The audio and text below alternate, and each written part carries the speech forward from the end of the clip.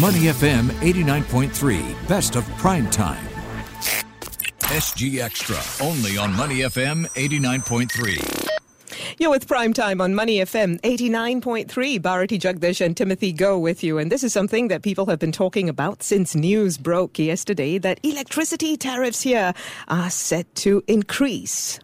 Well, economists have said that the increase in electricity tariff is inevitable because the cost of generating power has also gone up sharply and faster as well. But the need of certain groups must also be considered. Well, in Singapore, about half of households will pay higher electricity bills for the next 3 months, with the tariff for the next quarter going up by about 8%. SP Group noted that households living in a 4-room housing board flat can expect their average monthly electricity bill to go up by about $8.25. This excludes GST.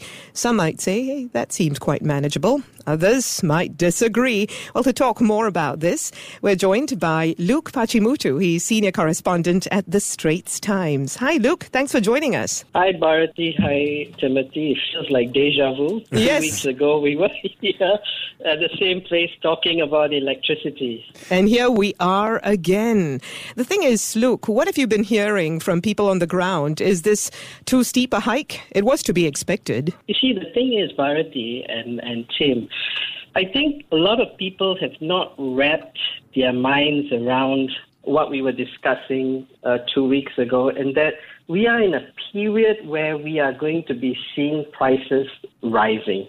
And that is because of circumstances that is not within the control of ourselves. So the external environment. So the only thing that we can actually do to try to mitigate this current situation is really about energy conservation. So I think 2 weeks ago we were having this discussion and I was telling you that you have to prepare your mindset for prices to go up, over the next few months and maybe even going out into 2023. So we are in a high price environment, and I think the sooner that it's hard for the man on the street. It's hard for me as well. And I'm sure it's hard for you in your households. I don't want to use the AC in the afternoon. Can I put on the fan? But it's too hot. It's balmy. I'm sweating. I won't be in a nice environment to do my work. But, these are the sacrifices that we have to make. That is true.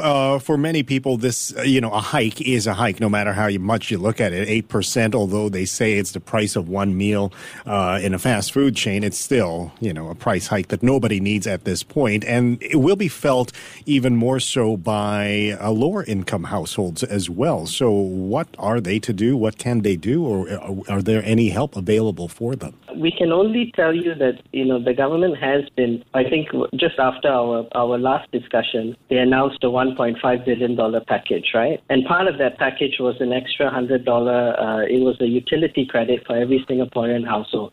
And this is on top of the USave rebates that they have announced during the budget presentation earlier this year. So are there more measures likely to come? I'm sure, the policymakers are looking at this. And they kept repeating yesterday, and they have been repeating that we are in a high-price environment. So I'm sure they are fully cognizant of it, and they may have other measures coming. They have to wait and see, what transpires over the next, 3, 6, 12 months. Luke, I understand that consumers on fixed price plans with retailers will not see any price increases until later when they renew their contracts. Could their increase, when it comes, be even higher since retailers would have to make up for lost time in terms of implementing an increase? You see, the thing is that, so Bharati, again, we come back to market fundamentals, right? Yeah. We are living in a high price environment. Crude oil, so let me just explain this for you. Singapore's power generation is dependent on gas. So the pricing which we buy the gas from Indonesia and from Malaysia is oil linked. So if you look at crude oil prices, it is a very good gauge in the next, let's say, 6 months. You don't see prices coming off. You see prices going up.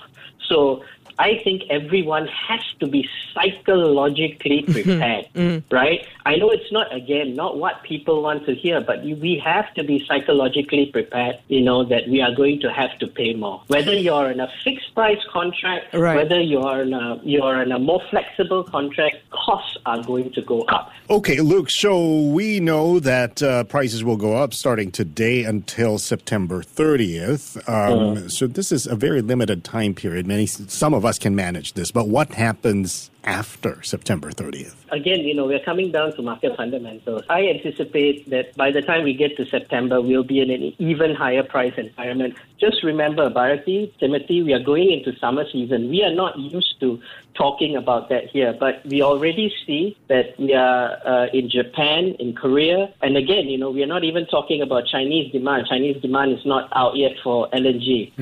Pakistan came out with a tender. They were ready to buy a spot LNG cargo for above $40 a year. The market is trading around the mid-30s. So they're willing to pay an extra $5. And the reason why they're willing to pay more is because they're having severe power outages as they go into the summer. They usually burn diesel, but unfortunately, diesel is in short supply. So, there's a confluence of events that have created this perfect storm, and we just can't seem to get out from under that cloud. And the headwinds coming, they're going to be really, really rough. Now, one last thing, Luke. Singapore, like many other countries, is moving towards more sustainable energy, right? But even in that scenario, we won't be free of price pressures, depending on the state of the world at the time, will we?